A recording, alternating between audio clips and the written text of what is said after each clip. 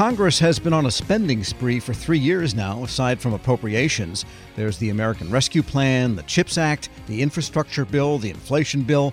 It all means federal agencies have to hire somewhere between 80,000 and 100,000 people. My next guest says one department might offer clues to how to do that effectively. Bob Tobias is a professor in the Key Executive Leadership Program at American University, and he joins me now in studio. And this hiring binge that the government is on is necessary to get these tasks done, but there's not a great record of hiring process quality in the government, is there, Bob?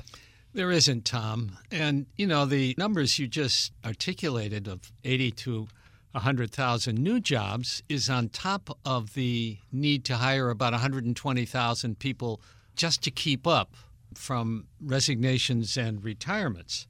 So agencies are really, I think, feeling a lot of pressure to deliver the promises of that legislation that you just mentioned, especially as a result of this recent election cycle that amplified the legislative promises. So agencies are facing this need to hire up in a very, very tight labor market and an outmoded hiring process that is long, cumbersome, and often opaque to the applicants. I believe it's unfit for the highly sought knowledge workers in general, and particularly the Gen Z target audience born between 1997 and 2012, who are very, very used to fast action and fast decision, these childs of the iPhone age. So agencies want to fill these slots before the money disappears, and that's against the pressure and the need to resuscitate new employee training, onboarding that includes welcoming people, acculturation, mentors, how they fit in. All of these have to be renewed and resuscitated. And there's also the issue of the variety of jobs themselves. I mean, you mentioned there's a need to replace people that are leaving. Well, where do you find people that are experts in the arcana of the tax code that want to go to the IRS, for example? Where do you find people that are willing to risk their lives on the border to replace Border Patrol officers? So, I mean, just the range of things is pretty vast. Every single agency has been affected by both the legislation, the new legislation, filling replacement jobs across the federal government. So every single specialty, and you mentioned the IRS, where is the IRS going to get the kind of quality tax auditors it needs to go up against big corporations? Where is it going to get the people to go out and collect taxes in person that they have lost over this period of time? It's a very, very tough labor market. And with respect to the ability to hire, agencies do have lots of hiring flexibilities. I mean, OPM regularly reminds agencies there's 124 different flexibilities outside of the standard merit systems-based hire. And those all are within the merit systems-based hiring also, but they do have flexibilities they often don't use. Well, you can't use a flexibility if you can't find a person who applies.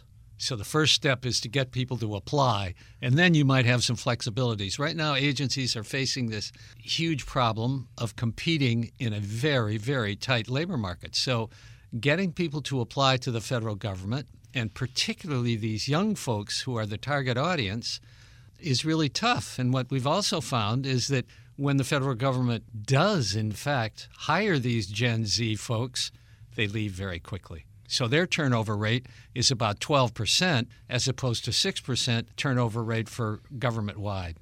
We're speaking with Bob Tobias, a professor in the Key Executive Leadership Program at American University. And let's talk about the State Department, because they have been on a hiring binge, you might say. I don't mean to judge with that word. But they also use internship programs in a variety of areas of State Department, from diplomacy itself to diplomatic security. And that's been one of the ways they have brought in people in the collegiate stage of life. And then those people are eligible for full-time jobs at State Department. They are doing that, Tom, and I think they're also doing something that's very interesting with respect to the current workforce. So rather than seeking only people from the outside, they are training the current workforce. They're upskilling the current workforce in the areas of cybersecurity, global health, and climate change. So they're training their existing employees, and they're reinstating something that Colin Powell created called Training Float. So people who are getting this very sophisticated training are pulled off of their regular jobs so they can focus solely on doing the training. And there are enough people to fill in behind them while they're doing the training so they're not half present in this very, very highly sophisticated training. I think it's a double hit. One, current employees get to upskill into new jobs, and the public doesn't lose while the training is taking place.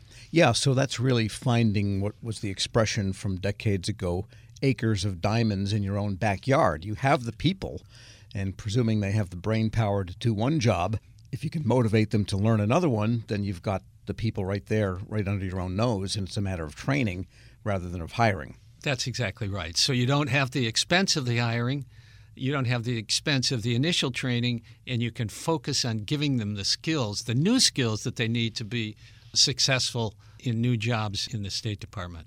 And you hear a lot about Generation Z. I don't think they can hire 11-year-olds yet, but the older Zs, that are coming into the workforce. And the Zs and the Z pluses, whatever, the people in their 20s and 30s now, get a bum rap sometimes. I mean, they're incredibly motivated. They're very smart. And they're very level-headed and clear-eyed from what I've been able to discern. They're great to work with. But should the government worry about having so many of them in the first place? They tend to move around. They tend to try things. Maybe it's better to just say, look, we're not going to get that generation of 20-year-olds, 25-year-olds, 30-year-olds. When they hit 35 and want to settle down, have a clear idea of what they might want to do long-term, maybe that's the time to try to get them in government. Well, maybe so, Tom, but the fact of the matter is they're only 2% of the federal workforce right now. There's a lot of room for these folks, and as you suggest, they're highly motivated. But I think the federal government has to adapt to these folks. They want to participate, they're highly motivated, and yet they're interested in a work-life balance, and the State Department is advertising now and taking into account the need for work-life balance, something that has never been publicly articulated before. And they're also, based on their pandemic experience, making clear that people can work at home. So I believe the State Department is a model for adapting their workforce policies to the needs of this new generation of employees. And there's one more aspect to this, and that is if you want to get in a lot of the Z people, the younger people, you need the managers that know how to manage them properly so that you get them to stay and that they don't walk into something that seems like a bureaucratic straitjacket. Well, that's correct. The fact of the matter is the current federal workforce is aging, and even first-level managers, second-level managers are much older, and they find themselves trying to lead their kids. And we always find that it's hard to lead our kids. So unless I adopt a different approach to meet their needs, I'm going to fail as a manager. Bob Tobias is a professor in the Key Executive Leadership Program at American University. Some great insight, as always. Thanks for joining me. Thanks a lot, Tom. It's good to see you. And we'll post this interview at federalnewsnetwork.com/Federal Drive. Subscribe to the Federal Drive wherever you get your podcasts. As a parent, no 2 days are ever the same. And let's face it, sometimes a little extra help goes a really long way. That's what's so great about Care.com. They make it easier than ever to find local, experienced, and background-checked childcare to help manage your family's ever-changing needs and schedule. From nannies and babysitters to daycare centers and tutors, find help for long or short-term support. Whether you need an after-school sitter or help with the homework, there's a large selection to choose from. And all caregivers who use Care.com are required to complete a background check before they're able to interact with families on the platform. It's so easy. Just go to Care.com and post a job for caregivers to apply. You can search for qualified candidates, read reviews and ratings, check their availability, and send messages directly. You can even find other kinds of care, including housekeepers, dog walkers, and caregivers for seniors. Find care for all you love.